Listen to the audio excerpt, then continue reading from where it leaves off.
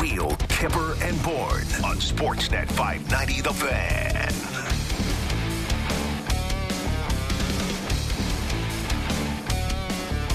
The holiday edition on the Real Kipper and Bourne show. Nick Kiprios, Justin Bourne in for the multi-talented Sammy McKee, Tristan Marchigiani. Nailed the pronunciation. Nailed it. Well, I had it I had him spell it out like how to say it, and every last syllable. It's great. All good here. Multi-talented for Sammy in this case is drinking Funky Monkeys, daiquiris, tequilas. And if you're not Sammy on a beach or on, the 15th hole, you are listening somewhere on our Sportsnet Now, Sportsnet 590 The Fan, iTunes, Spotify. We're glad you're aboard as the Toronto Maple Leafs get set to take on the Arizona Coyotes. Their first visit to the Mullet. The Mullet Arena. The Mullet Arena. What an honor. Are we going to see some of those wigs tonight? Oh, yeah. Luke Fox in the building. I saw his front row seats. There's leather front row seats for the for media, I guess. I don't know. I got to think with the Leafs down there, it's going to be a rambunctious sold out. Yeah, I read it's $190 is the cheapest ticket, U.S. Predominantly, we should get that 50-50, if not more, for the Leaf. There's got to be Leaf fans down there tonight. Oh, God, yeah. And heavy. Yeah. Well, when I lived in Arizona for 3 years, and I had a friend who lived in Calgary, and he would fly to the games in Arizona and watch with me because it was cheaper than going to Flames games. He could hop on a flight then, come down, get a amazing ticket on the glass for $150. And yeah, he had a good experience in Arizona. So yes, people are flying down. They're there. Lots of Leafs fans tonight.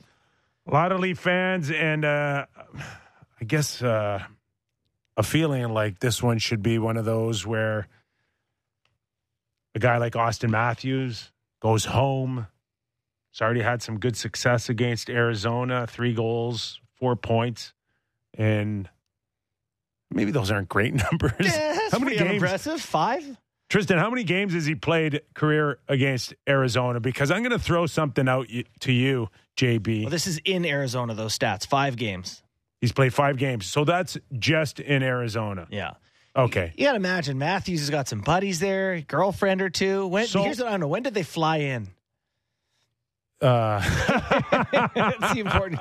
Was it legal? So I had heard that it was, I think, the majority of the push came from the players to get in there early, which is kind of if you got kind of strange because the players have this rule where they don't want that. So it was negotiated on behalf of the players. I'm sure this thing in the CBA that don't travel. Right. We want to spend more time with our families. And here, whether the plane was at 9 or 10 p.m., whatever, like if I'm on it or if we're there and let's go. And the players apparently pushed hard to get in there as early as possible to prepare themselves, which in itself is the right message, is it not? Like that's what you want to hear from the players.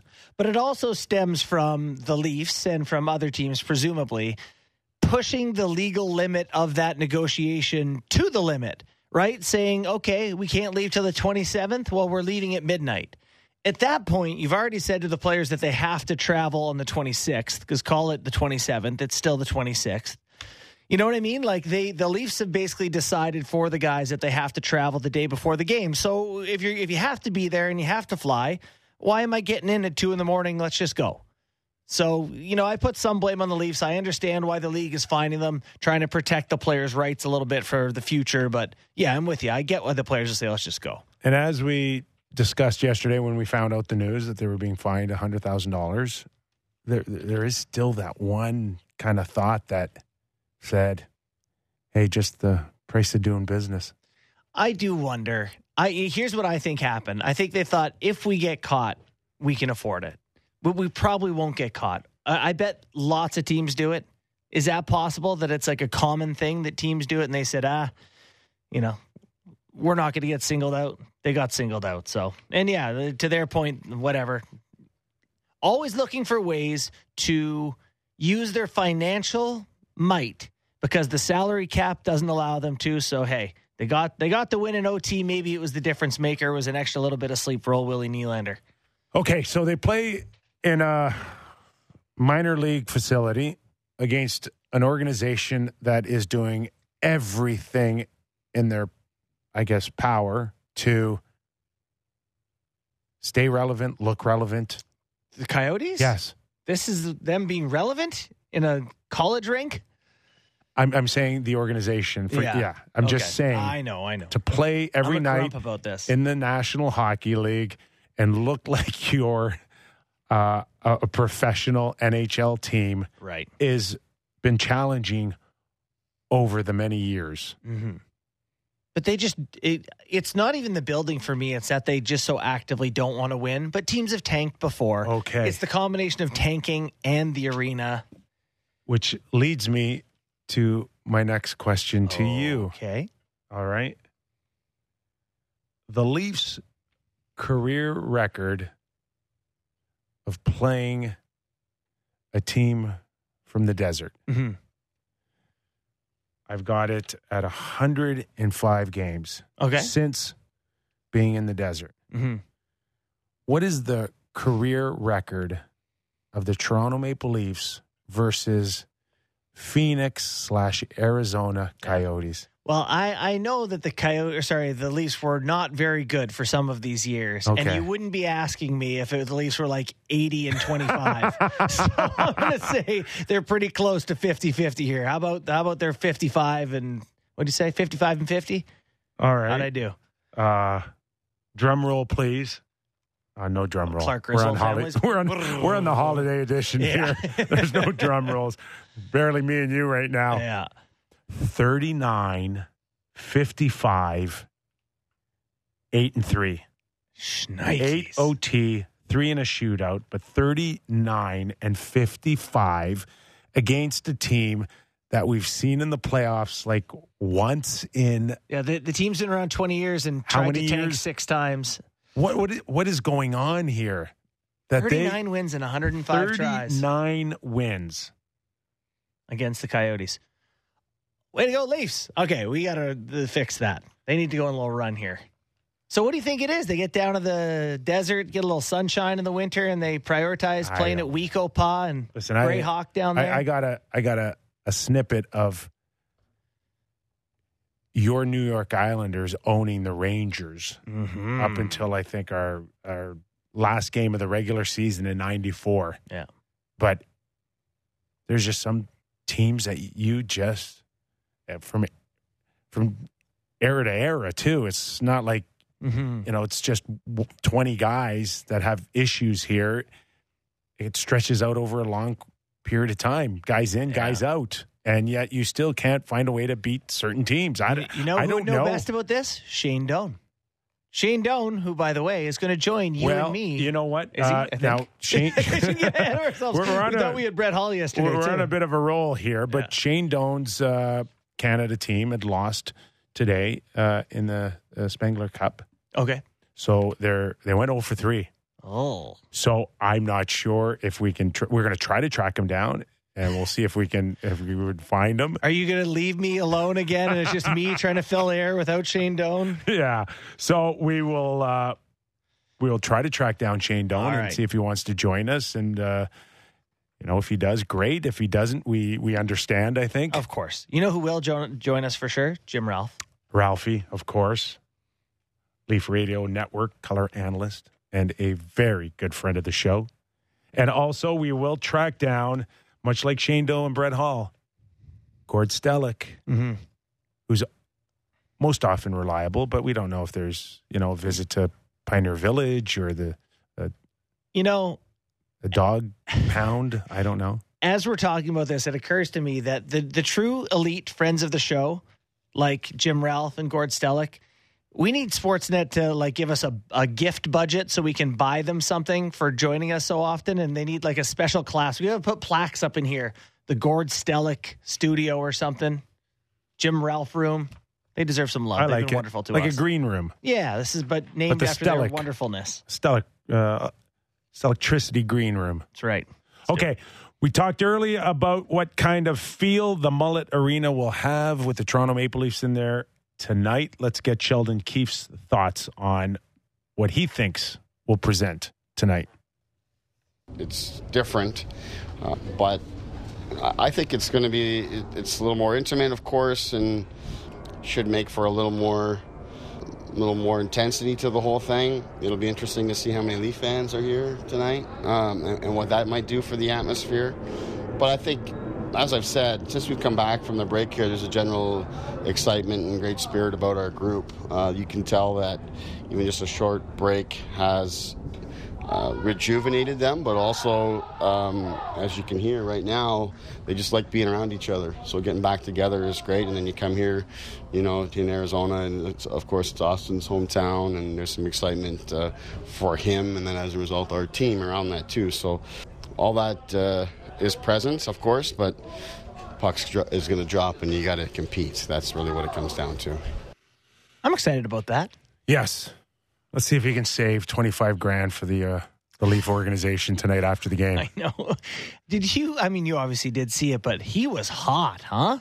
Like, I went back and watched that. Yeah, I've seen worse, though. We've all seen worse. For sure. So do you think that's like related to everyone's watching the Leafs all the time? All eyes on Leafs? I think it does make it more challenging for the organization, for sure. Yeah. And let's not forget. Can't sneak one by him. There is there's two offices in the National Hockey League. One is, of course, Gary Bettman's home in New York City. Mm-hmm. And then the other one's above their roof at the Scotiabank Arena. Do they hate Toronto, do you think? Like, there's an arrogance, there's a lot of attention around it, there's all that with Toronto? No. It's like, hate's a strong word. Okay. But it's on the spectrum of dislike, maybe? No, I do believe they try to be as fair as possible, and I think we're at the point they don't want Toronto to get away with anything. Anything extra. I think what the challenge is. I think what the challenge is, to be honest with you, is that two equal incidents, one in Florida or Arizona tonight, outside of playing against the Leafs, it just doesn't draw a ton of attention. Right. And then anything that involves with the Leafs is magnified times 1,000. Mm-hmm. And that in itself, then it's be very careful about the message that you're being sent, because one will not be as scrutinized as the other. Yeah. And that changes right. That's the challenge. Yeah, you can't let it go unpunished when it's the Leafs, because more people noticed it, right? And the first thing that comes back to them would be, okay, it's the Leafs. Yeah. Which is, again, unfair, if you ask me. Yeah. Like, do they really care at the end of the day? They're paid to do a job, and they're going to get paid the same no matter whether the Leafs are successful or not, or anybody else. Yeah. Now, could there be other factors that come in to say it would be a good thing if the Leafs won a Stanley Cup, right? Right. It would undeniably be a good thing for the NHL and hockey. Yeah, for sure. Yeah, historic franchise, longest drought, is it not now? In the NHL, yeah. I mean, outside of the teams who've never won them, like that's right. Or Vancouver, original six teams. St. Louis got it done. Yeah, right. Yes, I agree with that. Everybody's had some sort of modern type of Stanley Cup in the original six, except one we remember in black and white. Right, for sure.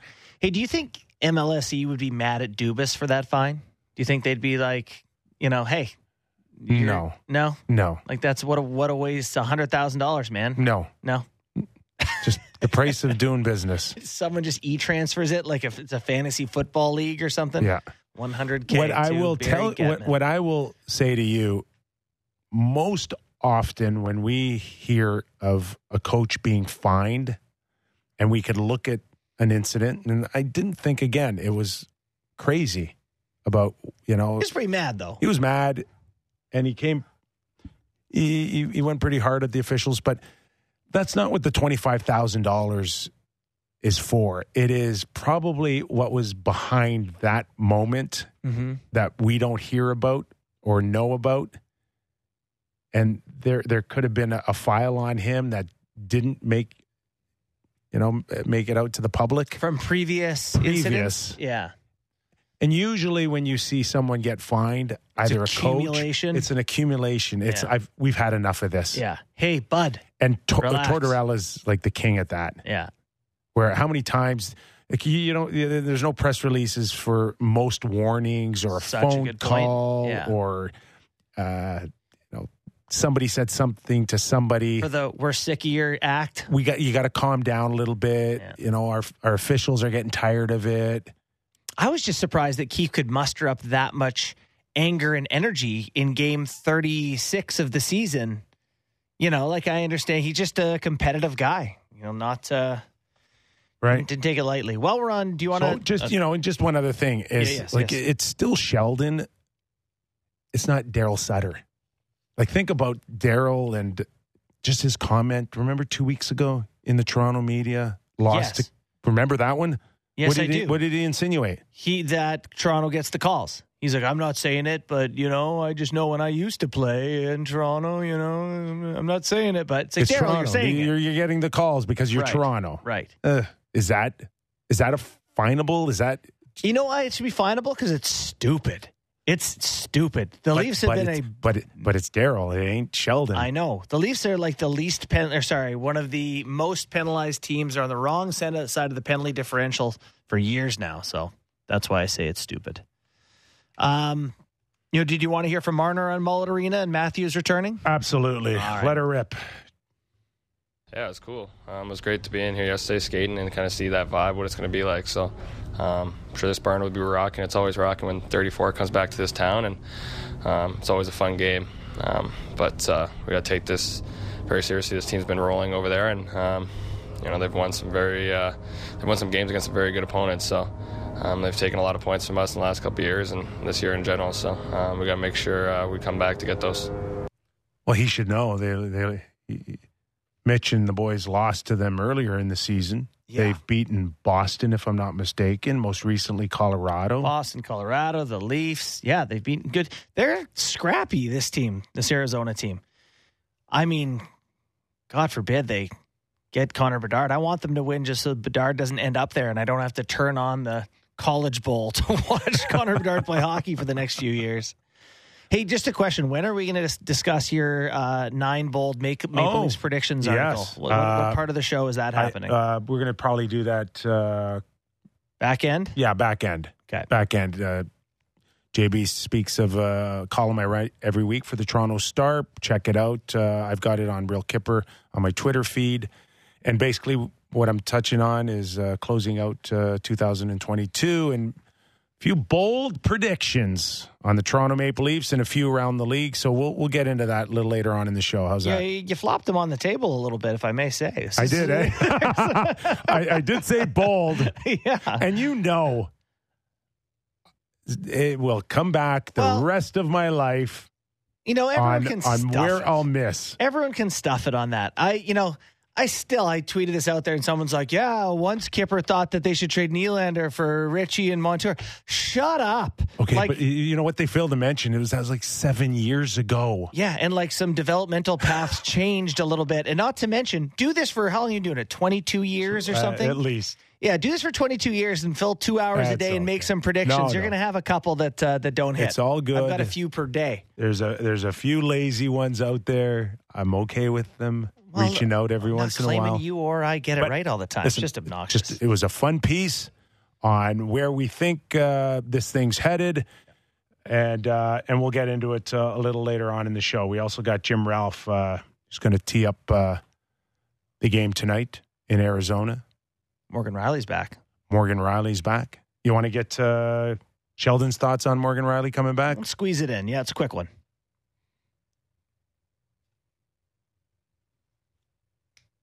Oh, Tristan is on the phone. Sammy.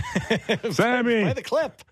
Yeah, that's just a quick clip. Is it better for Morgan missing 15 games and coming back on a game like this in a non-NHL environment, or would you rather him come in and go up against Colorado? Yeah, no, it's AHL and a half, in terms of feel, mid-season, Arizona, it's a little bit different. So, here we'll have Sheldon Keefe on Riley coming back. No message, really, other than, just be excited to go out and play. He's a veteran player. He's played a long time. He doesn't need to be spoken to too much. All right, we got Ralphie. Jimmy Ralph, are you there? I'm here, Kip. I would have bet you weren't with the last couple of days that JB and I have had. My guess is that you wouldn't have been there. This is like a bonus right now. What How a are treat. You? Hey, by the way, whenever I came back from injury, it was always in a non-NHL atmosphere. That's my career as well.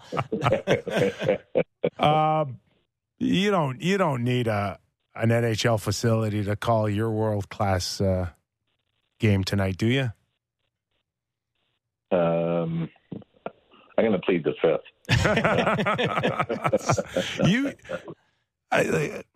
I got a chance to play in a few barns just like the Mullet Arena when San Jose first came in. I think it was the Cow Palace. Ralphie, you remember that one? Yeah. Tampa Bay, I think, played in an amusement park or something. We all played in junior, right? too. Thunderdome or something. I don't know. It was actually kind of really strange, but once the puck drops, hey, a game's a game, right? Yeah. The only thing you wonder, and it's hard telling from watching highlights on TV, if the lighting is NHL standard. It looks a little dark and some shadows in it, so that could be, one thing that you would look at, like from a goaltender standpoint, where it might be a little more of a challenge. Because like even back in junior, you'd have certain rinks you'd play in that were just dark. And so that might be the big thing. Most places have pretty well lit for the TV lights. You just wonder what the lighting is like there for what's supposed to be a college team. So much like the goaltending situation, where the Leafs not only weathered early injuries to their netminders, they've really weathered this one with no Morgan Rielly. But I think it's caught up to them a little bit, and maybe a few good chances by St. Louis has really made you feel like, this is a good time to get Morgan Rielly. That's enough. Yeah, 12-2-1 is pretty good without him, though, wasn't it? No kidding. You go in a pretty good role there, and it's I think they've been able to plug and play, a lot of guys, and I hate using the old cliche, the system, but it seems like everybody they brought in is just meshed in well with the system, and I would say even with the goals against it lately, Samsonov is. We've seen a dip in his play the last 2 or 3 games. The game in Washington, he had an off night. Gave up a couple of 5-hole along the ice goals against Philly, and then there were some moments I thought in the St. Louis game that he looked like those soccer goalies in the World Cup final on the penalty kicks. Going, I don't know if he's guessing right on this one. Yeah. They were able to survive it. So I put that down to being able to overcome. The goaltenders have been so good for them. I think it was just a matter of the offense bailing their goalie out. Ralphie, you've played a long career, and you've been covering the game for a long time, and you're well aware that there are some ebbs and flows in the season. You start the season, everyone comes out guns a-blazing, but making mistakes. Where are we on the NHL calendar in terms of pace and energy coming out of Christmas break? What kind of a hockey do you expect for the next little bit? You would think that it would tighten up, Borny, that the high-scoring games you saw in the pre-Christmas time. But I'm not so sure. Even watching the St. Louis Toronto game, that I think it's the highest goals per game since the early '90s that the NHL is at right now. Right. So I think my suggestion is to make the goalie equipment bigger. Thanks, Ralphie. Appreciate your input. It does come full circle, doesn't it?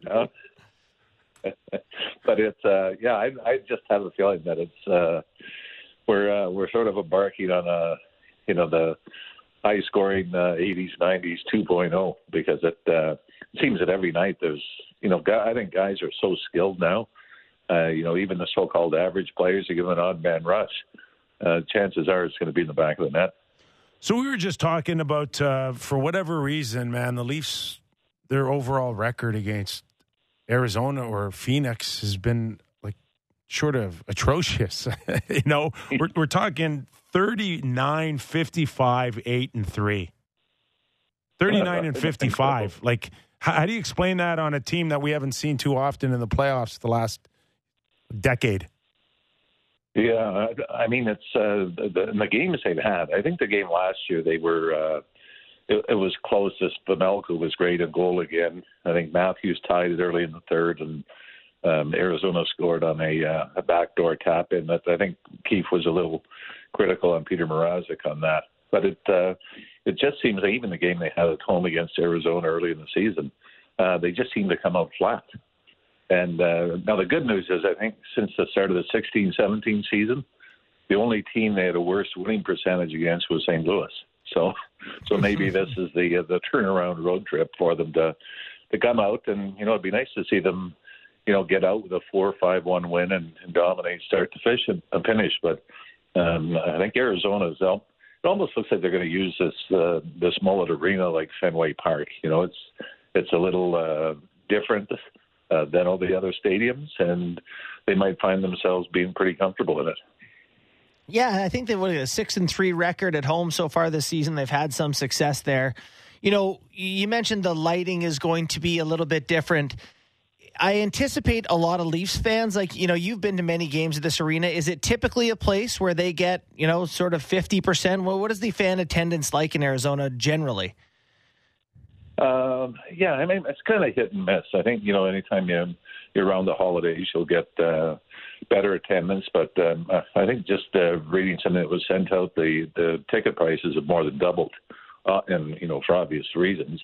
But it looks like it's packed every night. So, yeah, I mean, and then sometimes you do games in there where they'll announce 12,000 and you're thinking, I don't think so. Right. I didn't sit up there and count, but you're going, and it's closer to 5. So. Yeah.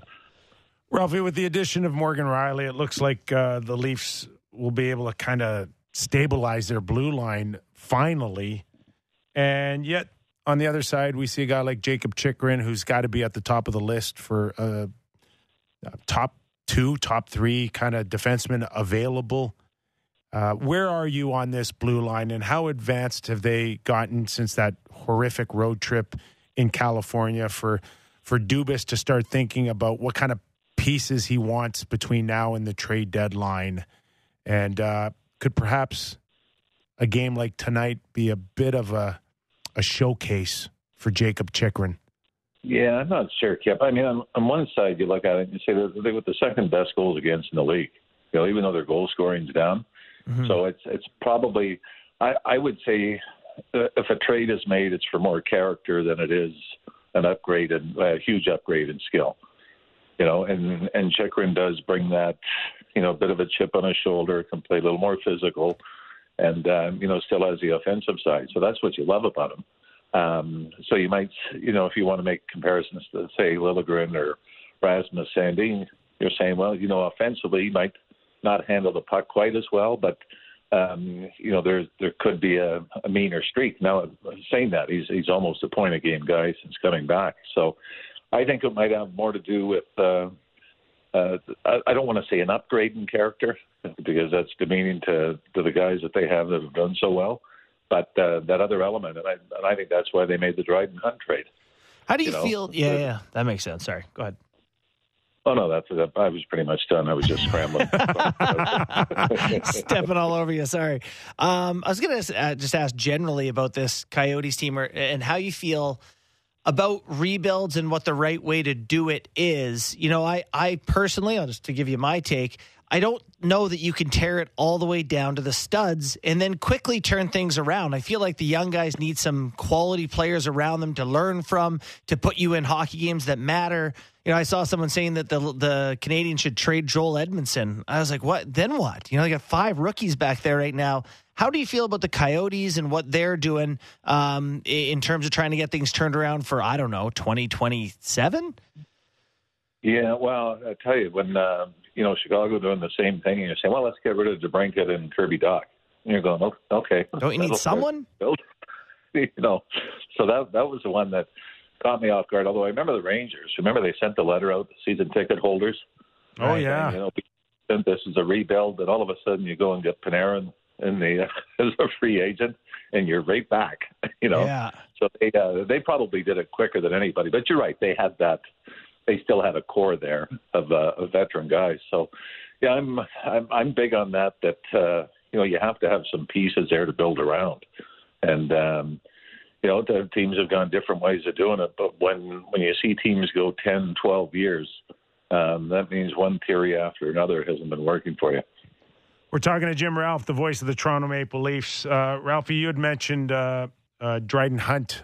We expect him to be in the lineup tonight, don't we, JB? Yep. For Anderson. Is this the missing piece here to take the fourth line to another level? Is this just another version of Aston Reese here? Where are you on the bottom six, particularly the fourth line? Well, I'll tell you, the third line I think has been fantastic lately. Engvall, who else we got on there? Kerfoot, Kampf, and David Kampf. Yep. I think they've been outstanding both ends of the ice. So yeah, I mean, I think you want guys that play a little heavier, a little tougher, and even if they're not going to score, Holmberg I think has really been a nice fit, getting on the fourth line. But we'll see what kind of chemistry they have. If they can dump and chase and bang around and kind of be the setup guys for when the big boys come over the boards after that. But yeah, I think with all due respect to Dennis Milligan, even though he was playing with Nylander, Tavares and Marner before he got traded, we saw him in the fourth line, and you're kind of going, I don't know if that works. Once you get into the postseason, you need a little more size and a little more physicality, and at least Dryden Hunt's going to get an opportunity to prove he's a guy for him. What are your thoughts on Matt Murray not getting the start coming off a 4-day break? I was surprised, and then I was starting to think, is there some concern about the groin that you want to give him more practice time to ease him into it? Because, like I said, with Samsonov, you sort of started to see some cracks in his game, and now he's played 3 out of the last 4, which is I found a little odd because Murray was so good against Tampa when he got his last start. Yeah, I think, was it Luke Fox who suggested that maybe Samsonov had maybe said something about wanting more games? Was that our problem, yeah. Ralphie? We just didn't tell the coaches we wanted to play more? Oh, no. I mention it quite often. They just didn't listen to us. Oh, yeah. And then I think one team I just left in the middle of the year, and it was 2 months before they found out that I wasn't there. So, yeah, that wasn't exactly a surefire measure to get more ice time. All kidding aside, though. If he can turn around and say he wants more games and he gets it, good on him. Do you foresee this back half of the season coming up as a split, or do you think Matt Murray would say, hold on for a second, I haven't shown enough that I should get 3 out of 4 starts here? Well, I mean, let's face it. I think, in your mind, Murray's got to be the guy going in. And my concern is going to be that if you want to split them, pretty much even down the middle for the rest of the season, that's great. Then how's the guy going to hold up when you got to play every second night in the playoffs? I still think you've got to sort of acclimate your body to playing a lot over a period of time. And, all of a sudden in, game 4 of a playoff series where you're playing every second night, the guy's hurt because he's, not quite in that groove. So I would like to see probably a 2-1 split in favor of Matt Murray.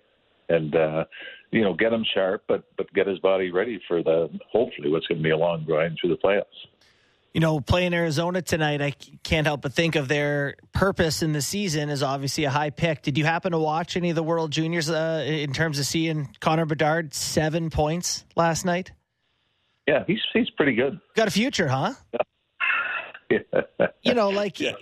How desperately should teams be like trying to get to the bottom? I know I mentioned like you want to be competitive, but boy, he seems like a franchise changer.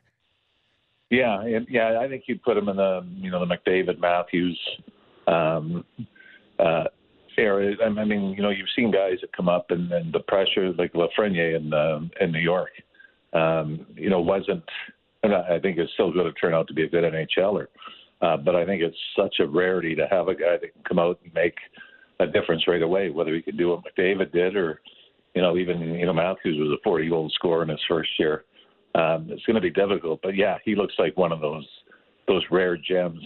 But, I mean, it's one thing to finish near the bottom, and then you need the hand of the hockey gods to help you out in the draft lottery, too. Ralphie, we always appreciate your time. I know we're closing out 2022. Always awesome, your contributions to the show. I'm sure you have big New Year's Eve plans, right? You're going to head down to the square party. No, I got a game that night. So I'm not going to get there till after the second period. Hey, pal, we wish you all the best in 2023. Same to you, Kipper. You too, Barney. Thanks, Ralphie. You too, bud. It's Jimmy Ralph. Always fun. You doing New Year's Eve things? I'm not a New Year's Eve guy. No, me either. Not at all. But of course, I played for the Rangers, so you had to kind of check out Times Square once in your life. Did you? Yeah, and it's just one big vomit pool. Oh, awful. I told you I lived in Arizona 3 years. I just never went to the Grand Canyon. I was never one of those guys that close. I still didn't do it. So good for you for going once. You just touched on Connor Bedard, and we've got a few minutes before we go to break. And you just get the sense that, yes, he will be impactful. Yes. Like right away. Is there a but coming? No, well, the but is we've seen the last little while, first overall picks. There's no guarantees, and some may take a little bit of time to come to surface, like a Jack Hughes. And then there's others that are struggling, and Lafreniere is one of them who's a healthy scratch. Yeah. First pick overall. Can't find just a sweet spot in the lineup for the New York Rangers. This sort of thing becomes defining for a coach. For Gerard Gallant right now, it's like, I know how the Rangers are kind of middling right now, but losing, and not saying he's lost, but losing a number one overall draft pick, or at least frustrating him, or at least struggling to get the most out of him, whether it's fair or not, that does come back to the coach in the end, does it not? Like, the organization can't be happy that Lafreniere has fallen to where he is. No, 100%. And Gerard Gallant is putting his, on a chopping block here if, in fact, this thing doesn't turn around for it in any way, shape, or form. It's not even like it's Shane Wright and it's 7 games into his career. We're year 3. Could be great. He could come back and it could spark something for him. I don't think he's been horrible. Like, he's managed to pick up some player, points. Even when he doesn't get points, I think. I like him a lot. Do you think it's at the point where they would trade him? Or would they fire the coach first? I think the Rangers and I think their fan base probably the last little while have been waiting for maybe some shoe to drop. Mm-hmm. And they've got Kakko as an option. They've got Lafreniere as an option to move. Heedle's decent too. Yeah, but they like him. Yeah. It sounds like they like Heedle a lot more than finding a regular spot for Lafreniere. Wow. And he doesn't get much power play time, and these kids need their looks on the power play. And there's Kreider there, and there's Panarin there, and he just can't find a spot there, and they don't like him on the right side. He doesn't look comfortable on the right side. There was some success there with the kid line during the playoffs. Just trying to make sense. With Kakko and Heedle. So the first power play unit is Kreider, Trocheck, Panarin, Zibanejad, Fox. So to get on there, you got to basically say, all right, we're going to put Trocheck on the bench. Not going to be Kreider, who scored 50 times last year. Not going to be Panarin. Not going to be Zibanejad. Not going to be Fox. Yeah. So you got to be better than I don't know. I don't know what the analytical numbers are, but it just seems to me that the star players now much more even in my era, have no problem sucking up the whole 2 minutes if they need it. Oh, yeah. On the Okay, second unit, he's not even on that. I even the Stars, teams that I've been involved with, the Stars had a sense that you're going to get a minute and 20. 75 seconds, yeah.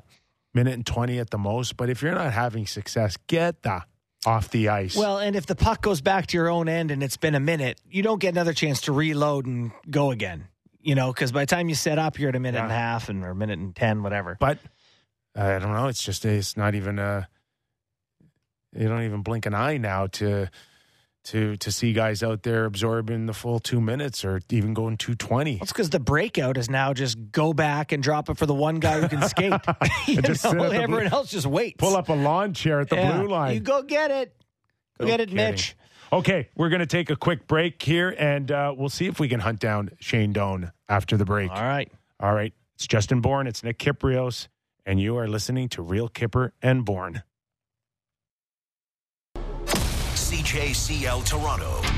This is Real Kipper and Bourne on Sportsnet 590 The Fan.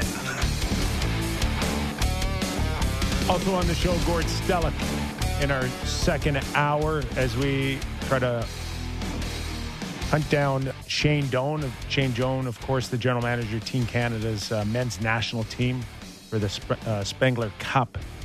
Also former Arizona Coyote, and we'll ask him about the Coyote situation, Mullet Arena. His son plays for Arizona, ASU.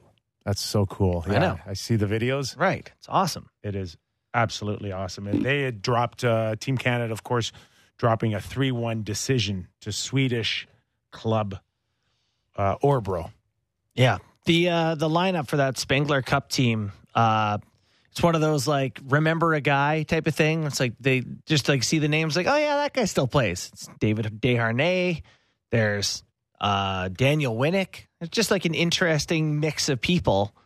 Sounds like fun. Well, Joe Thornton loved it. I know that. Yeah. I mean, what an honor to get a part of. Michael Hutchinson's over there. Let's go through the lineup. Let's play remember a guy here. Kevin Connaughton's over there. Who else we got? Riley Nash, Corey Emerton, Daniel Winnick, Brandon Perlini, David Desharnais, Tyler Ennis, Colton Sevier. Some players here. Cody Eakin, Brett Connolly. Yeah, so it's an interesting Canadian team. I am fascinated with the team with all those talented players. Has gone 0-3, but I'm sure Doan will fill us in on that. And goal scoring, an issue. Yeah. I think only one forward ended up scoring in those 3 games, and that's Conley. Really? Yes. Yeesh. Yeah, it's not going to get it done. Well, okay. We'll get Shane momentarily. Tristan's on that. And while you're doing that, let me tell you about the Samsonov thing. Yeah, okay. I got a message that said that, we were talking about Samsonov asking for more games. The message I got from someone was that he hadn't asked for more games so much as he asked for the next game because he was bad in Philly. Like you have that off game. You're like, look, I got to get back to finding my game. So he asked for the St. Louis game specifically. Shout out for that message from someone. And that makes some sense to me. All right, Tristan, you got a number to call? Yeah, I sent it to you. All right. Check your phone, pal. All right. Yeah, that's always a difficult thing. I mean, a limited number of players available. You got to put together a team at the last second. Chemistry always the first thought. Yeah, when you're playing teams that have been together for the season. And really no idea how it's going to come together. No. Conley, of course, 3 goals. I always liked him, too. I mean, yeah, I think he was a serviceable player. It's always one of those things that people talk about as like a to-do list in your life, like go over to Switzerland after Christmas, watch the Spengler Cup, enjoy Davos, do some skiing. Sounds like a wonderful trip. I know Andrew Walker's over there right now, former Sportsnet employee. He's soaking it, and it seems like a pretty cool experience. So something I'd like to do one day. All right, so it wasn't that Samsonov asked for more games. He just wanted to bounce back off of the tough start against the Philadelphia Flyers. Okay, as promised, Shane Doan joining us. Hey, Doan, I really appreciate you joining us. I know you're coming off a tough loss today, so I know it's not the results you wanted, but maybe your thoughts overall on the experience and what really has transpired with your Team Canada the last few games. Yeah, obviously that's wasn't exactly what any of us had in mind, and it's always the way it goes over here. It's a close game, and the fact that it's all one-goal games, and unfortunately we're on the wrong side of them.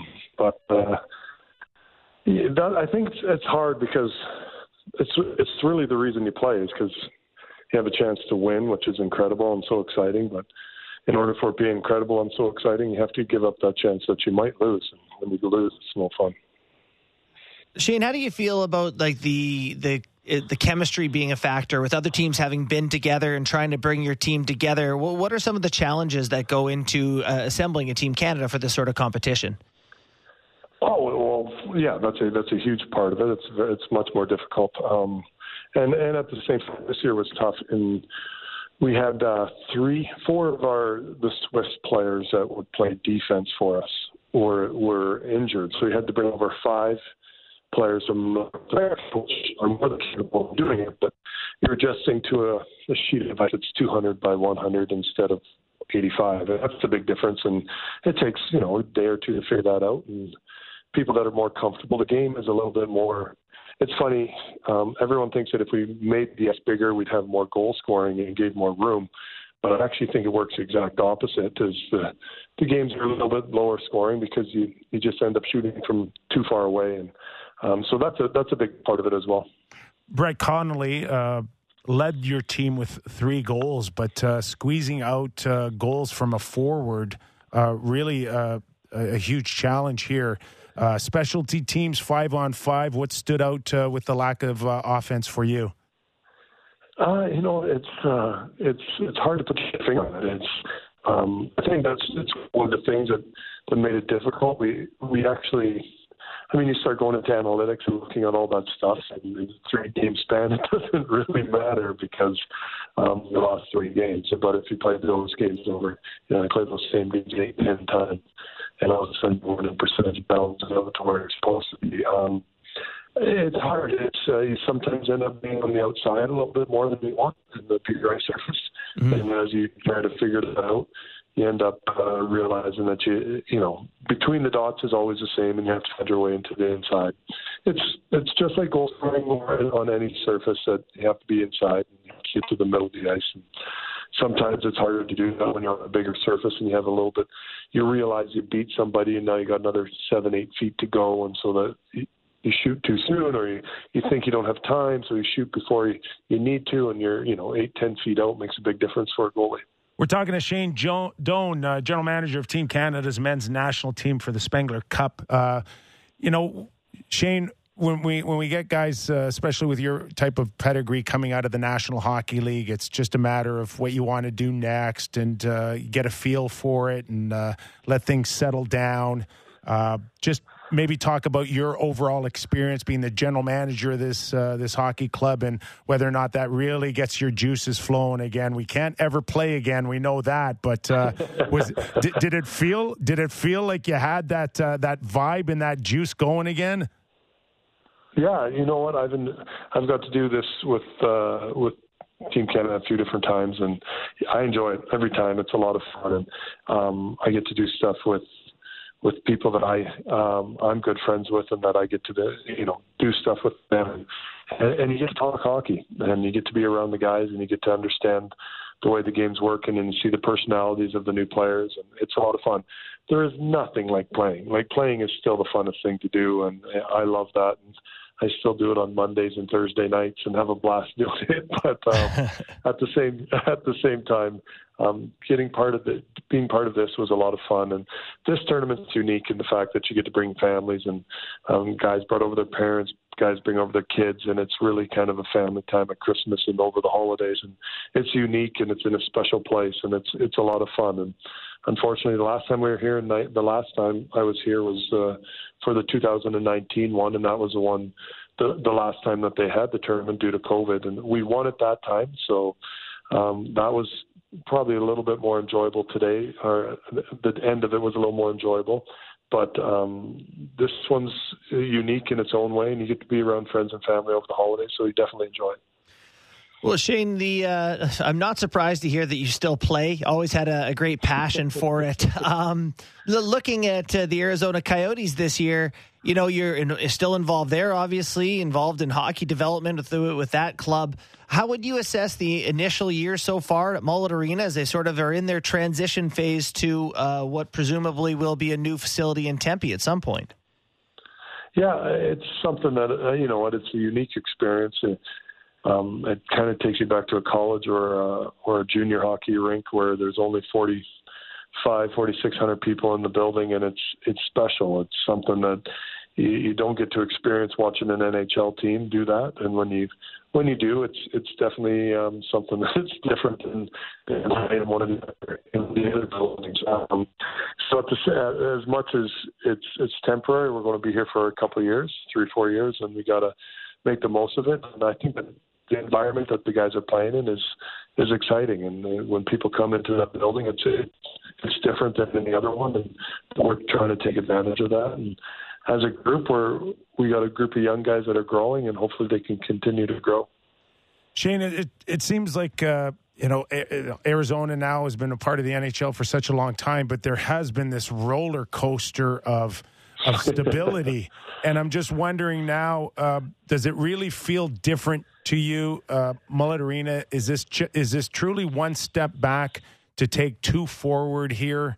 Or is there still, the world of uncertainty?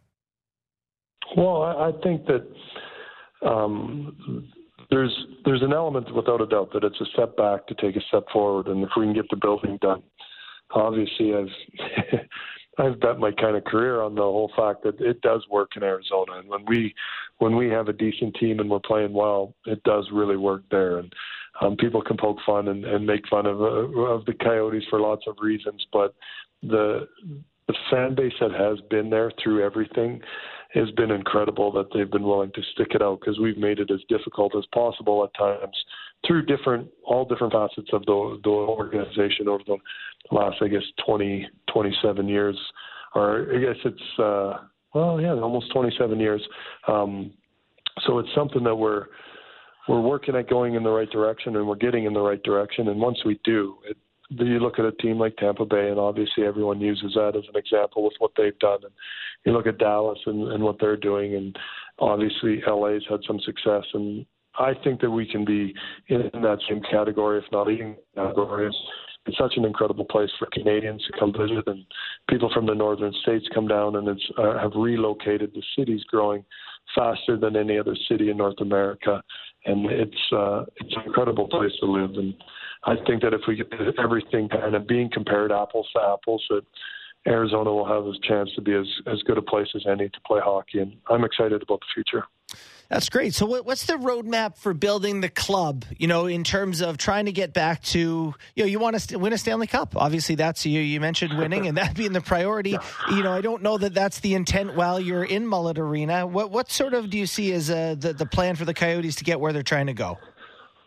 Well, I think it's a little bit like every team that's probably in the bottom half of the league, that you have to figure out a way to get your base built up and draft well and build up a stable of young guys. You look at a team like Colorado right now, it seems like it's obviously we all want to be Colorado. Well, they had Eric Johnson as a first round pick. Then they had our first overall. Well, St. Louis picked him first overall, but then they had Landeskog was a second overall pick. Matt Duchene was a third overall pick. Then they had another dip, and they had Nathan McKinnon come in, and that whole group with Nathan McKinnon and Rantanen and that group. And then they had another dip when they got Cale Makar and Bine and the other defenseman, whatever they got from Ottawa. And now you start to see that it's been a span of a long time. So it's not easy to do, and everyone hopes that they can figure it out as quickly as possible. But if you want to win Stanley Cups and you want to be a true contender, I think you have to have elite players, and sometimes that's not fun to get. And when you want to, have a feeling of community with your players, you don't necessarily fire sale them every year. And I know Jacob Chychrun's name's out there, but Shane, part of the reason why there's still hockey in Arizona is because of players like you who probably could have got traded 1,000 times, but you said, no, I want to be here. And, at some point, they're going to have to hold on to their players. Yeah, and I agree with that 100%. Obviously, it's the situation with Chick has been well documented with everything that's kind of gone on in the past year and a half with him. And you look at Clayton Keller and Lawson Krause and Christian Fisher, and those are guys that have been around for 5, 6, 7 years, 8 years that are starting to be guys that are big parts of our team, and that's where we do have to keep our players. And you look at the teams that have continuity for a while, that's when they start to really mesh. Like you go through you look at Tampa as a great example. You look at what Tampa did, where they have so many of their guys drafted in their system, braised in their system, and when they failed early, they had the patience to stick with them, and now everyone looks like geniuses. And I think Julian there has done an absolutely incredible job, and he's got to be recommended for when Stevie left, that instinct to come in and say, okay, I'm going to put my stamp on it. But he kind of just came in and added a couple things, did a couple tweaks, but really kind of left the foundation and left the continuity in there. And it paid dividends. And I think that's sometimes harder to do because it's human instinct to want to come in and show make big changes and do things dramatically. And sometimes that's not what's needed. And sometimes it's patience truly can be a virtue. Hey, Shane, can't thank you enough for coming on. I know it's a tough loss today and not the results you wanted. You could have easily bailed on coming on our show today. You didn't because you're as much of a stand-up guy today than you were your whole career. And want to wish you the very best in 2023. Thanks for doing this. Well, thanks, Kip. I appreciate it. And there was a moment that I thought about it because this isn't exactly what I Yes, we understand, and it's so frustrating. But thanks, guys, for having me on, and enjoy listening to your show. Well, looking forward to many more years with you running hockey clubs if that's what you choose. Thanks again, Shane Doan. Thanks, guys. And no question that I think in what I've experienced the last 25 years in broadcasting, 7, 8 out of 10 guys would have not done this. 100%. That's a tough loss today, and it's Team Canada. Yeah. We don't accept, losing or not qualifying for quarterfinals, semifinals, finals. It's just we know what the culture's like for Hockey Canada. And he is at the start of building a managerial career and probably takes that particularly hard. But it's, 3 games, it's 1-goal losses. It's, it's tough. So good on him for showing up. He has his whole career. Yep. And he is one of the best. They don't get much better than Shane Doan. All right. As we talked about earlier in the show, I wrote an article for the Toronto Star today. My weekly article came out. It talks about the Toronto Maple Leafs, of course, our focus on our show, and my column every week. And this one really tapped into what do we think, JB, going into 2023, wrapping up 2022. What can we take out of 2022? Yep. And what can we look forward to in 2023? So I had my Twitter feed talk about their thoughts or what are their bold predictions. And for the most part, I'll start it off with you, that this will be the year that the Leafs escape the first round. Believers all around, and believer in Nick Kypreos that this is the year they find a way through. Is it as definitive for you, or are you you're 60-40, 30-20, 90-10? Here's the thing. Now we really put our neck on the line. I mean, hockey is hockey. And the best team in the league can go up against an Arizona Coyotes or, last night Vegas Anaheim or whatever. And the favored team has like a 60% chance. So, I think the Leafs will get through. Here's one thing we know, Kip. They're like almost certain to play Tampa Bay in the first round. The Detroit Red Wings are in 4th in the division and not catching them. Florida is way back of both teams. Boston is way up on both teams. They're almost certainly going to play Tampa. Yeah. So, yeah, like I think they're going to get out of the first round. Boston to lose or to have a bad 2 weeks. And that's all it may take for this to be a different conversation. But assuming it's Tampa Bay, I do think that they'll beat Tampa this time. I know I sound like a fool. I do, though. But it's like 52% chance and I for me. Acknowledged that in my article today that they were close. They let them off the hook. They let them off the hook. I agree. I still see John Tavares scoring in my mind. And Justin what Hall's is the biggest difference for you, thinking that this is the year that they can get over Tampa Bay? So you mentioned in your article that the team defense is significantly better. Yes. And that is an element of it. For me, they're second in the NHL. You noted 2.46 goals against per game. The Bruins, the only team better in the whole NHL. But that's not it for me. What it is their star players.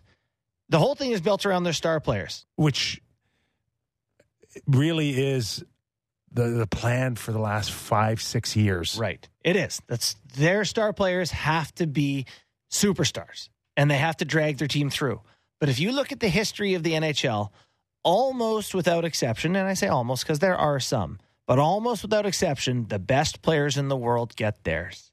They do. And whether it's Wayne Gretzky or Mario Lemieux or Alex Ovechkin or Sidney Crosby, or go down the list until you get to Eric Lindros, and then even beyond that, maybe it's Marcel Dion, but they get theirs.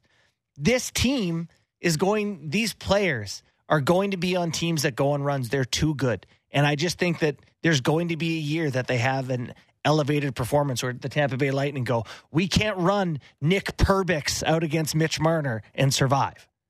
This is the year. Right?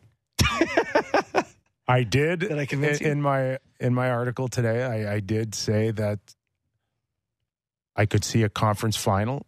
I don't see enough depth to withstand 4 rounds out of their lineup. Because they're going to ask so much of those guys. And I don't know, like, is it Tampa Bay crossover into the Metro for the second round and then maybe face Boston in the third? Is it Boston in the second round? But I said that they could find themselves in a conference final. I just don't know whether or not after 6 failed first round that they don't need another lesson somewhere between the second and the third round. Yeah. Or a Stanley Cup final loss to take them to another level. Can you go from 6 disappointing rounds to 4 great rounds to win a Stanley Cup? Well, or is there a gap year somewhere? Right. And that's, of course, an option. But, a lot of it comes down to luck. Like, can their star players all be healthy throughout the whole run? But then I look at the Toronto Raptors. And to get there, some things have to break your way. And whether that's missed shots or whether it's Kawhi's ball getting the bounce, and whether it's Klay Thompson tearing an ACL and Durant missing games at the right time, you need things to go your way. So all you can do is put yourself in the group of teams who have a chance. And the Leafs are going to be in that group of teams. And then they just need the hockey gods to not smite them for the 6,000th time. So we've covered 2 of them in my article today, which was team defense and sharing the spotlight. You know where I went after that? Deadline deal sort of thing, finding someone who is... You didn't mention Lyubushkin, but I thought he was an undervalued asset last year, and they found him. Is Kyle now going to be in a situation where he can get bold by the trade deadline, or is this where Kyle goes to his strengths, which is not bold? It's actually the crumbs. It's not the main entree. Delicious crumbs and poor entrees. Can he find a few more crumbs here to round out the team that he thinks can go deep in the playoffs? No, like a Gavrikov. Gavrikov's stock is way too high now because everyone's talking about him as the only guy who's physical. He's Ben Sherrod. He's this year's Ben Sherrod. He's a first and a prospect, which has been a. Can I just say something? It might be off topic here, but that Ben Sherratt deal, not good. It could set back Florida for 10 years. Like you're giving up. You're saying if they're lottery ball, like, if that's it. I love that we've got them in the lottery now. And Berard is a Montreal Canadian because you gave him up for Ben Sherratt. Yeah, that's an organization game changer for the next 10 years. If you get that bad bounce, if the ball comes up Florida and they have to roll it to Montreal, if the owner immediately says, I just cannot keep you employed to the GM. But how is that not a fireable offense? It's one of those things where you're like, I love you as a person, but I can't look at you every day knowing that you probably cost me tens of millions of dollars by not having a superstar. Ben Sherratt! I know Ben Sherratt is one of those guys whose stock went way up because he did a thing against Toronto. Okay, so that's what Kyle wants to avoid. Yes, avoid the Sherratt trade. So does he need Bold, or can he get away with finding a couple of more diamonds in the rough? They're pretty darn good right now, aren't they? Like, I don't think they need to go acquire Patrick Kane. Not to mention, a lot comes with getting a guy like Patrick Kane or Jonathan Taves. Or like a lot comes with that. Like Nick Foligno's doing one-on-one sit-downs with Christine Simpson. When he's here, it's like I don't see Pat Kane. I don't see Bo Horvat. I don't see Ryan O'Reilly. You don't, eh? I don't. I could be wrong. Yeah, but I get the sense. See Ned Schneebly, that who are you knocking off that power play for Pat Kane? Just tell me who. Right. Where is Tavares going to sit? Where do you find scoring on a guy who doesn't need to be on power play one? And if you do put him on, you do get a guy who is used to being on power play one, how do you make it work with your stars and make them accept less? All right. You know what? We're going to take a quick break, and we're going to pick up this conversation with Gord Stellick. I think he'd be fascinating to listen to. You mentioned Matthew Knies in here. And we'll get his thoughts and his bold predictions in 2023. It's Gord Stellick after the break. You're listening to Real Kipper and Bourne. This is Real Kipper and Bourne on Sportsnet 590 The Fan.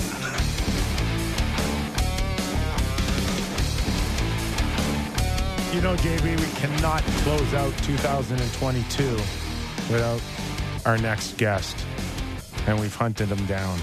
And now we're going to sing him a rehearsed Auld Lang Syne, Kipper and I, a cappella. Ready, Gord? Okay, I'm ready. Wait, we decided we need one more day to practice. Gord, thanks for pausing when Harry met Sally to be on our show. No problem. No, I just I'm over. I'm just Revenge of the Nerds 2 is coming up next, so I only got a couple of minutes. How are you enjoying this break, Gord? You know what? My family is in Mexico. So I'm enjoying the break. I'm taking it easy. Just played some doubles tennis and avenged defeat yesterday. Chris Tehan and myself, we took down Mark Jasvak and Ward Meek to defeat 6-3, 6-3, Kipper. So all pumped. Do you think next year, if you're a good boy and not on the naughty list, they'll let you go to Mexico? Oh, it's okay. Don't worry about it. It's fine. It's fine. I have work to do and stuff, and it's fine. That's all good. Okay. We want to pick up a conversation we started before the break. I wrote an article for the Toronto Star. I made some bold predictions for 2023. We do not want to go any further until we hear from you on whether or not the Leafs in 2023 get out of the first round. Kippy, Justin, check out sportsnet.ca, the predictions, and I predicted the Leafs win the Stanley Cup back in September. I just there's no logic to it, no science to it, no analytical breakdown to it. I just felt it's time. So that's a gut feeling, and I really I found the last month or whatever period of time encouraging in that prediction. So the answer is yes. And you have based this all along on 4 particular forwards, the fact that the blue line was good enough for you, that that Murray and Samsonov would be the answer in net. Where did it stem? Well, keep in mind, I did pick the Winnipeg Jets last year. Okay, so my track record is not great, but there's no 1-900 El Gordo line that makes money.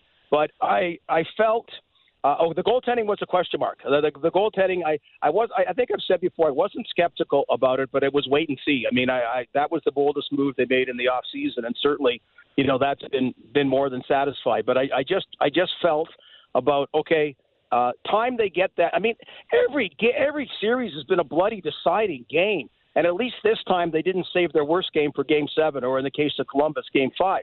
So, in some ways the bounces have to go for you, and in some ways I just thought about the leadership group on the team, and yeah, I mean, like the defense, I felt, and I heard you guys talking before the break, and I really felt that trade deadline, they'd be looking to get a core 4 defenseman, and trade deadline, they may be in the goaltender sweepstakes like Marc-Andre Fleury was last year, but there's no reason for the latter. And certainly, I mean, he got Morgan Rielly returning, and man, they played their best hockey without him. You got a kid like Rasmus Sandin. I know he's hurt the last couple of games, but upping his game, a guy like Giordano, the veteran side, playing his minutes, Justin Hall reclaiming his game, TJ Brody just being steady, and, Liljegren growing, and so just a lot of things. So a lot of positives have come into fruition. But when I made the prediction, there's no question that they weren't as complete a team as the last 2 teams to win the Stanley Cup, for example. So, Gordo, what do you want to see over the next stretch of hockey from this Toronto Maple Leafs team? It's kind of a weird stretch, right? We said fans said they wouldn't care until the playoffs, but boy, they're kind of teasing around, they're, what are they, 3rd in the NHL in points percentage. What do you want to see to make you more confident that this is a team that can go deep in the playoffs? More of the last month, which is a no-brainer, but also just not these valleys anymore. No more crises. Like they've never, except for the All-Canadian Division year, they've never had a regular season, that was really not beget by some kind of crisis, some kind of losing streak. So I think, that's one. I mean, don't lose 3 games in a row.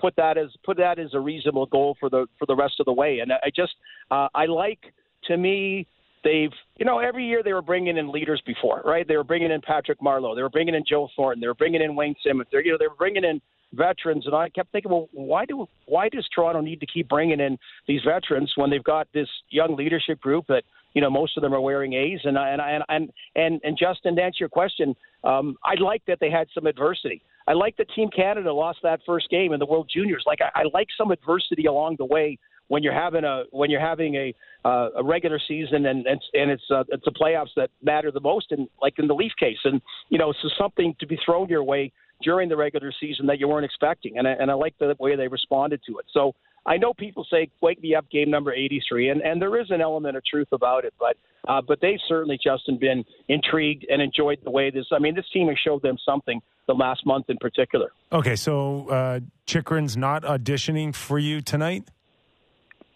No, don't need to make the big trade. No,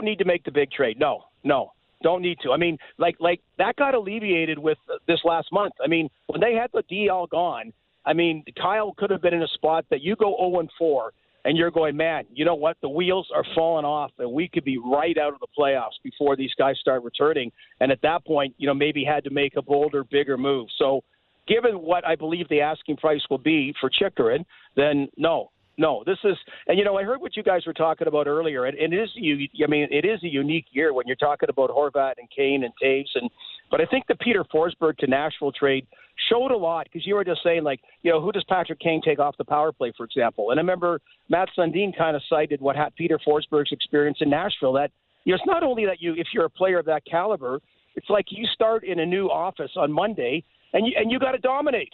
Like you don't have any kind of onboarding week or we just don't. You're part of the team. You're going to lead the team. You're going to be the difference maker, and in a lot of people's eyes, and that's a lot to ask and a lot for someone to expect of themselves.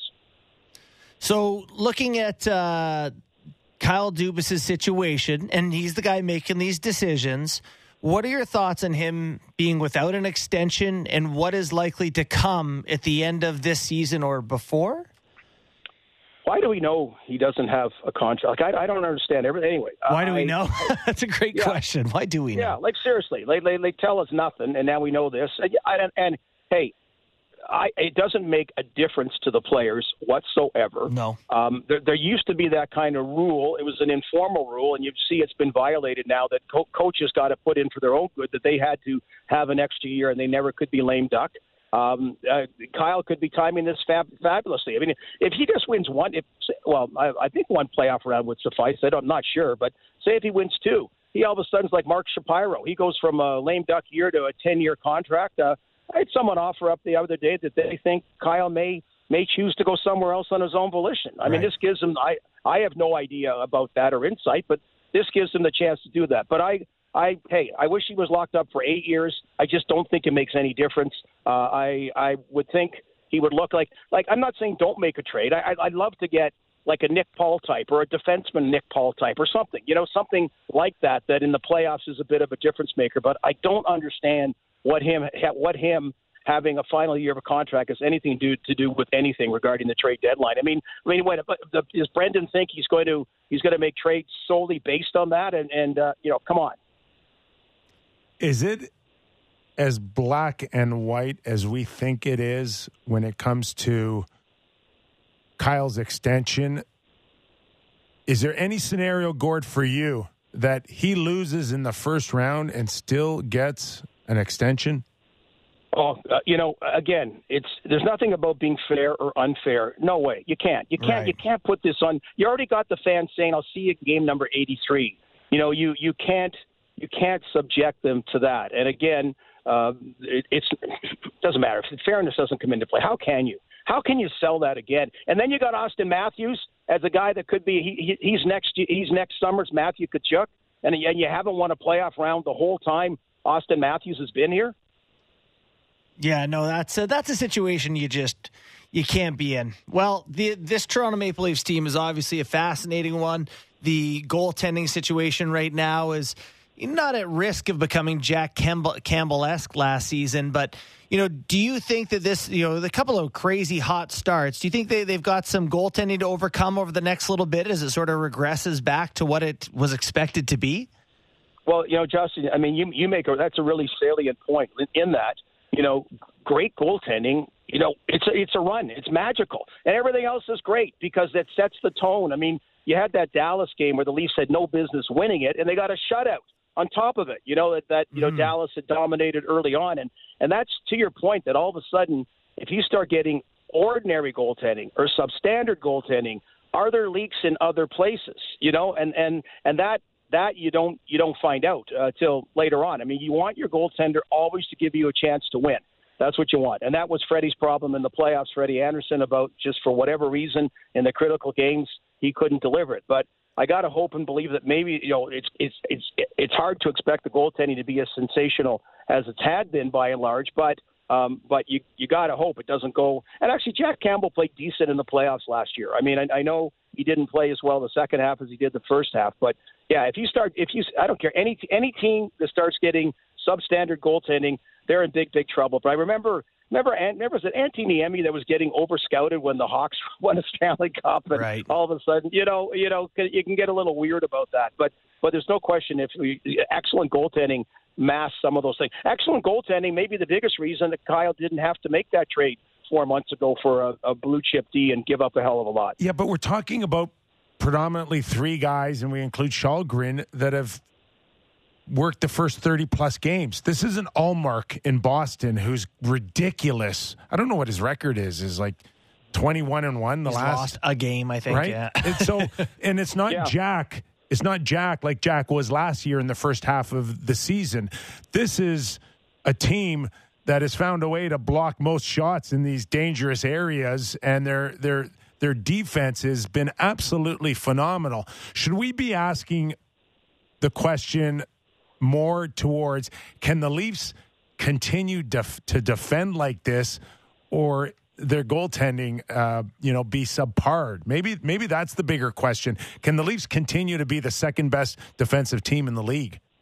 Okay, so a couple of different things there. So the one is, there's no question. Just if the goaltending does go south, that's a problem. But you're right. The goaltending, I still wouldn't be comfortable with Shalgren, but it's been two guys in Murray and Samsonov that have both. It's not just one one goaltender. But to your point, Kippy, it's like what Barry Trotz did the first year with the Islanders, being dead last in defense and then being first in team defense the next year with basically the same players. And that's what I'm talking about, this leadership group. I really think with the injury absences, they bought into a brand of overall. I mean, the Boston Bruins are the best example. There's a certain style set by Bergeron and followed by everybody else for the last 15 years.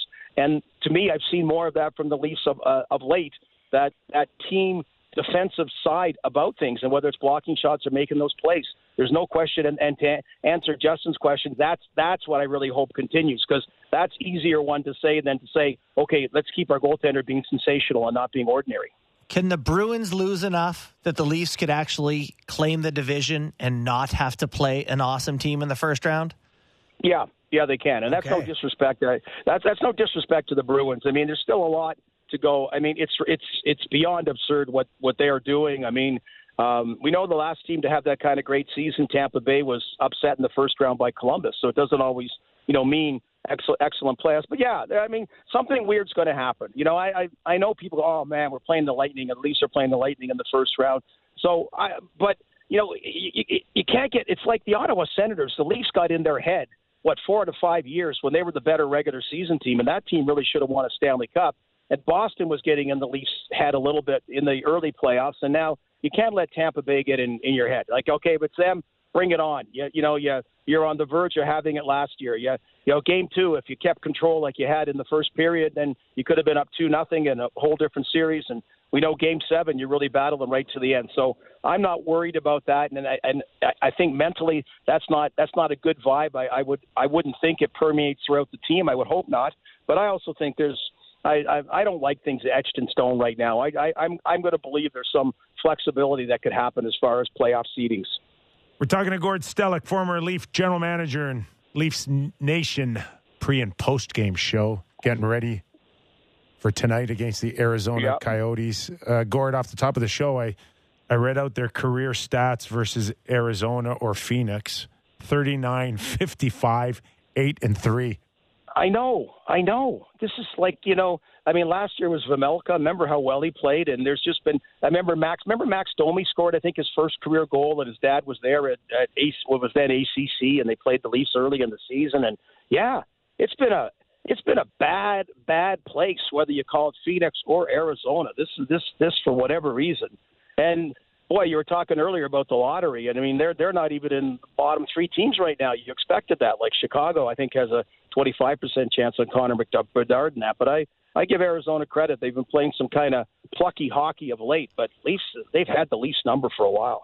You think that some of those guys are just playing for trades, like knowing that they're not going to be there? Like, you have to find a different motivation when you're not on a team that's playing for the Stanley Cup, and they're in a unique situation in that rink, is trying to find these sort of different things to play for, I would imagine.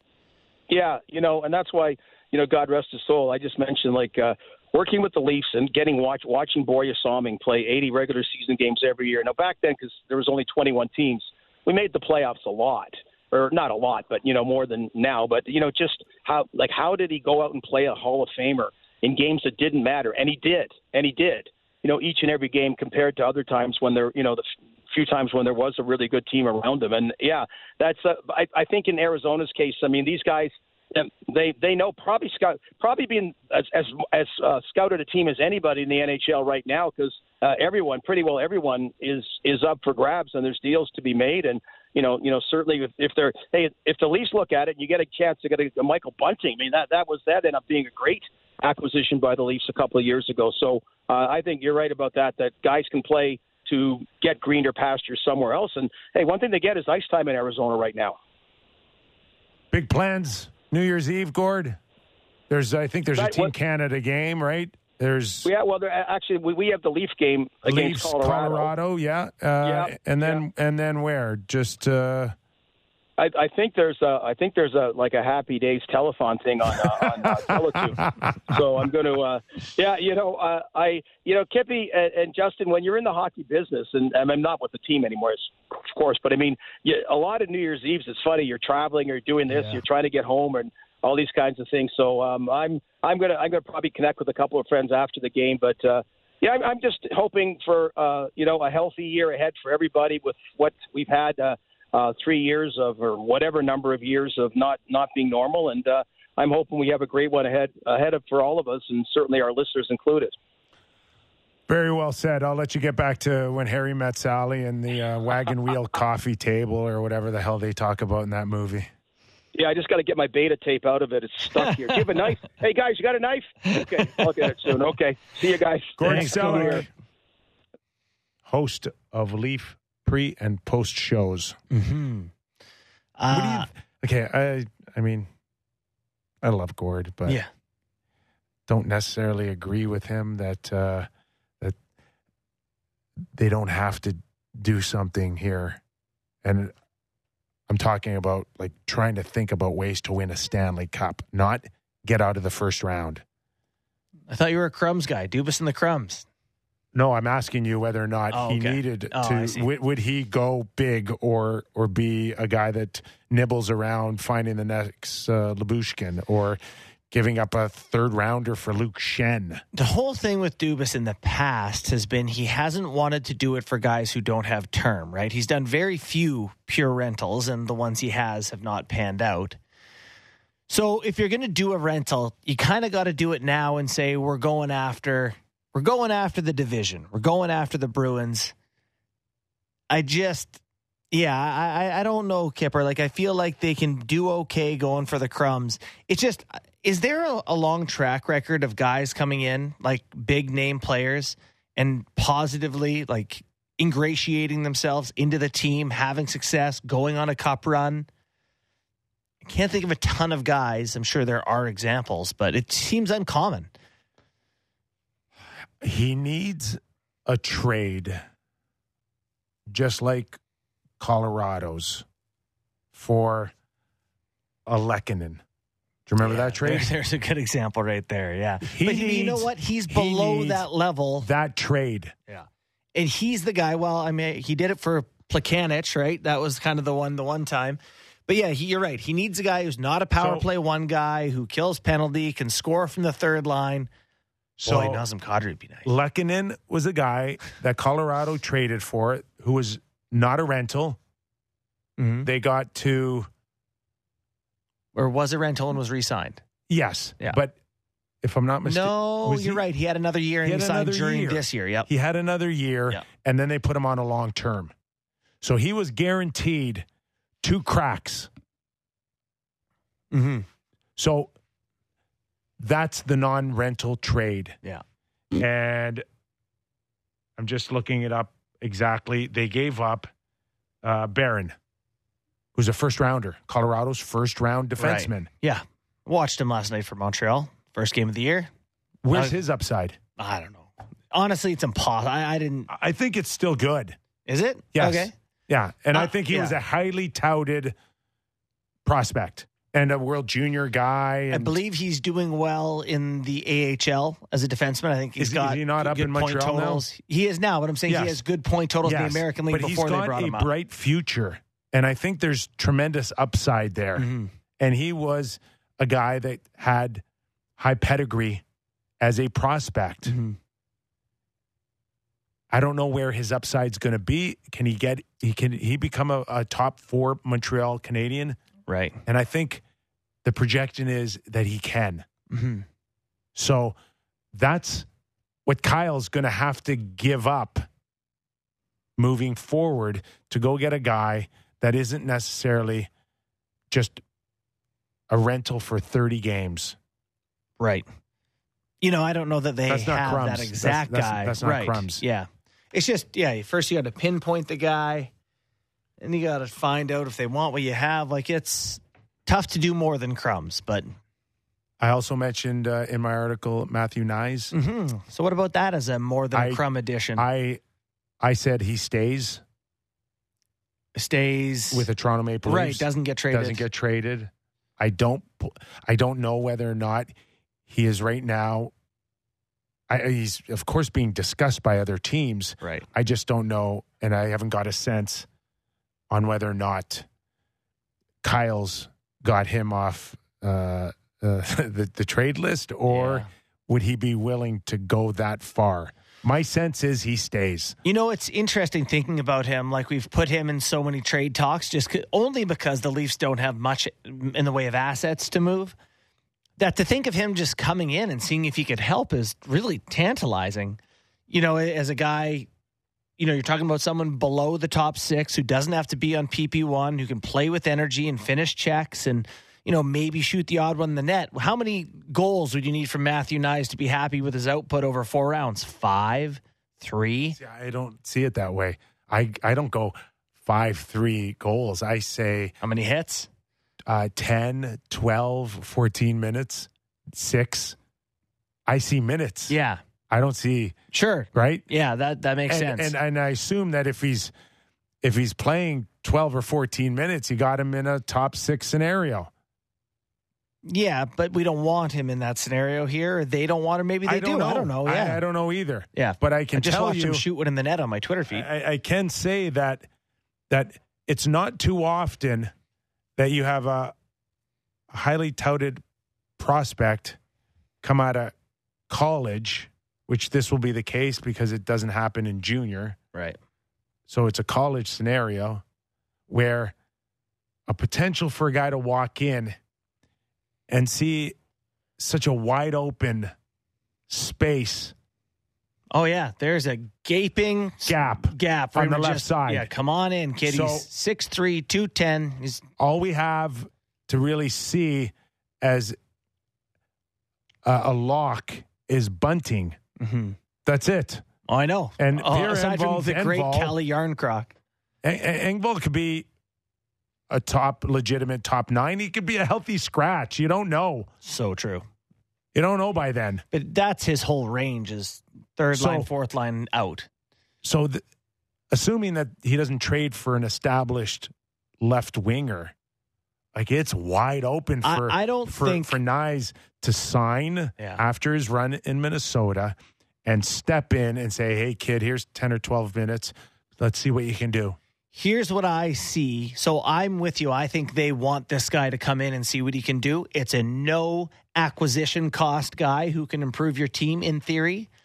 At least give him the chance to do it. So I think there's that. I also think that if they're going to do anything that trading futures, they see if they can trade something like a 2025 first.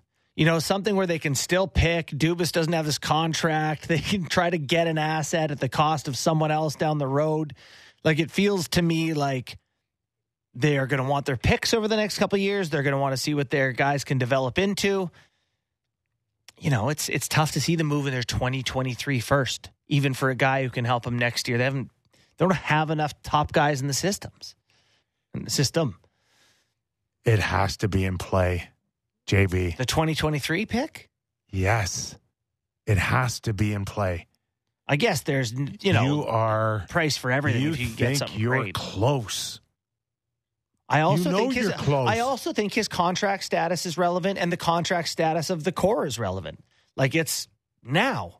It has to be now. And you're able to mortgage some of the future to be the best now you can be. You look what Tampa Bay's done. You know, we joke every year about their ability to find guys and the right guys who come in. Nick Paul comes in, he's the right guy. And Brandon Hagel now looks like he's the right guy for them. And their ability to find the right guy.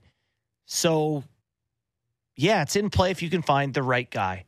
Brandon Hagel is 2 firsts. The Lightning are going to suck in like 5 years. I know. Like the way that Chicago sucks now after their run.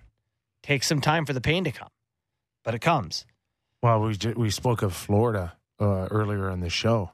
Like, think about Florida going from like a top team in the regular season last year, the top team first, 120 points. Yeah, scary that they went from the top team to the point where you don't even envision asking Montreal for a lottery protected. It's not even a thought in your mind when you trade your first rounder for Ben Sherrod that you will ever need to protect that pick.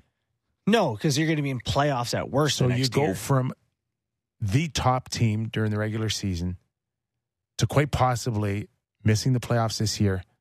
And I don't think they have a first rounder in the next 3 years. Is that right? I happen to be on the page to check that. No first next year, no first the year after, no first the year after. Also no second in 24.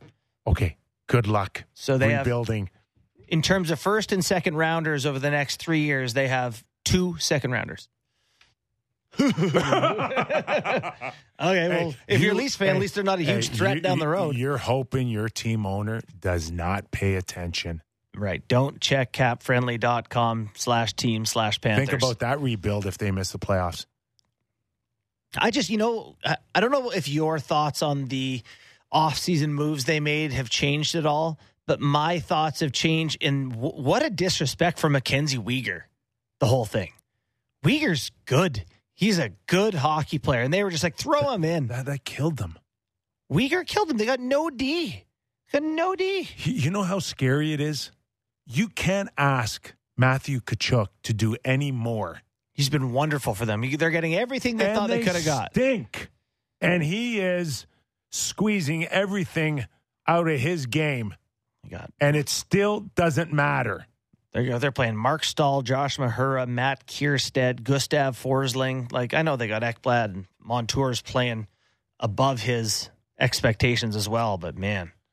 You know, I love Gord Stellick, but the other thing that he said that I do not agree on is when he said the comparable of a Boston season to Tampa Bay's when they lost in the first round to Columbus. Mm-hmm.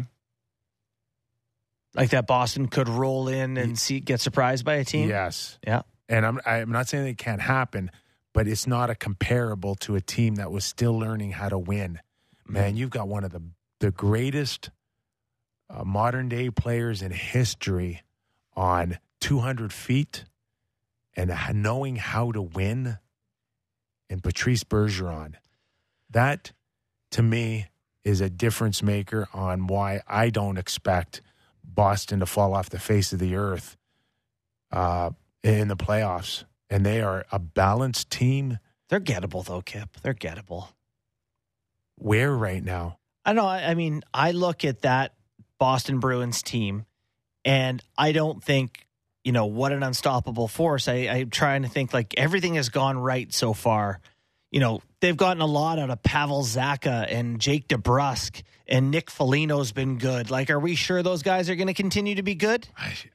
That's an excellent question, but they are balanced right now. And I'm telling you right now, the biggest game changer is that Hampus Lindholm trade. That is the biggest game changer, no doubt. And how, and it's just completely given them a different look beyond having the weight of the world on a young player like Charlie McAvoy's shoulders. Mm-hmm.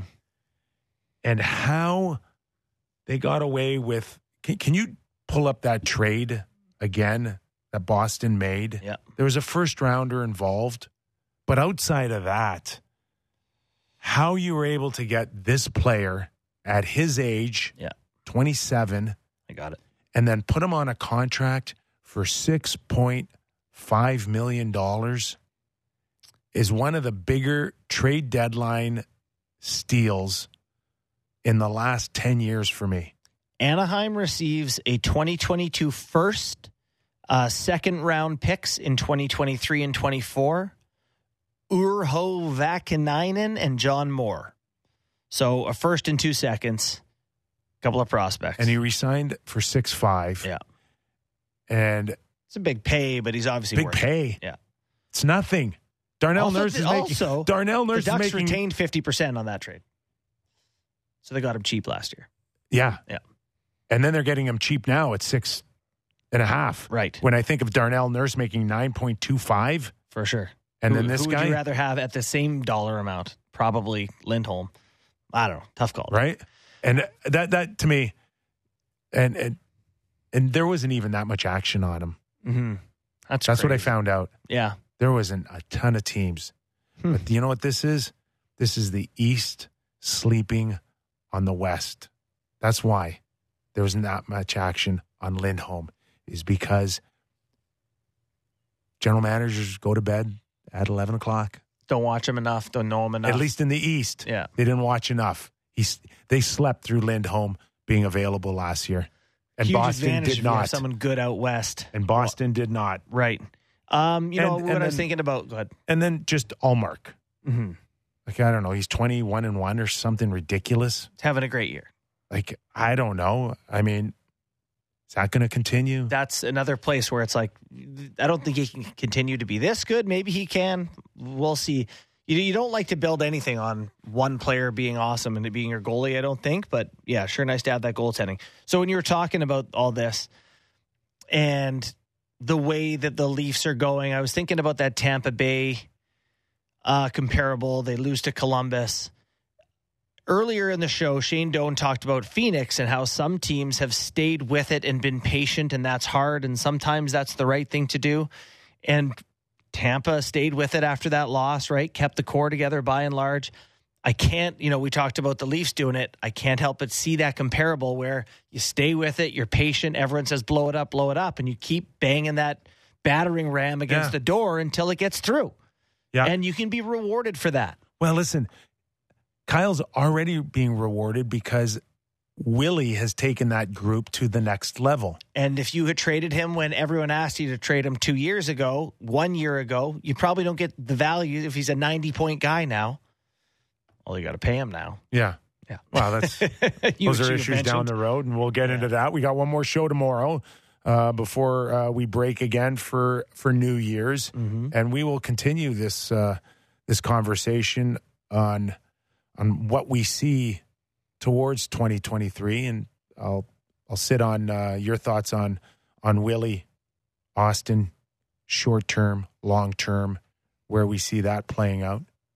Yeah, you're mentioned in your piece, the Willie Nylander thing is interesting. That let's say he doesn't sign, and you go into the season, contracts are tight, but for the most part, Willie Nylander, and again, that's a hell of a goal in overtime. Yeah, albeit the skills competition, but to be able to steal the puck off of a Tarasenko and go in there with that finish, I mean that's the world Kyle envisioned when he was quoted 5-6 years ago. We can and we will sign all these players.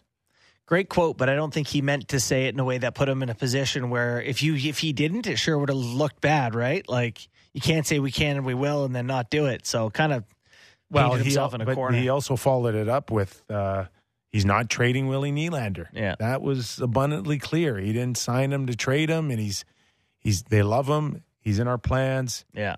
We see him as a game breaker, and now it's really coming to fruition with what should be a career year for Willie Nylander and the Toronto Maple Leafs. So tonight they play Arizona. Here's my question to you. Is there anything they can do positively that can change your opinion of this team? Because to me, if they go out and they're dogs against Arizona, maybe you can draw some conclusions. Maybe you can pull something out of it. Like if they go out there and just mop Arizona 4-1 tonight, do you feel, can you learn anything? Yeah. This time of year, can you learn anything, period? I think you just build chips. If you're a poker player, this is what you're doing. You're just stocking chips and be pros. Comparison. Just be pros and add another chip to your pile. That's a great one. You're a professional athlete. Right. You're supposed to be the better team. And go be a pro. Go do your job. And if you do lose to a Vermelka. Vejmelka, yeah. Velmelcha is standing on your head. What's his name? Let's just keep trying. Vejmelka, I think. Veggie. Sure, veggie man. It is. Let the veggie man stand on his head. Yeah. And anybody can accept that a goaltender can win a game on his own. It's like you and I, we're pros. We come in here on December 29th and we do our job. Just show up and perform. And we had great pros on our show today. Shout out Donor. Jimmy, Ralph. Shane Doan from Switzerland. And, of course, our very own Gord Stellectricity, Stellic. And, of course, JB, you're the pro here today. we pulled as always. All right. Who's back there? Tristan? Thanks, man. Great work today. Didn't screw anything up. That's the whole standard of great. That's our bar. You don't screw up. It's a great day on the Real Kipper and Bourne Show. And all of you for sticking around all year. We got one more tomorrow. We want you on board for that one as well as we wrap up 2022. and continue our bold predictions going into 2023. Thanks for listening, and we're back tomorrow.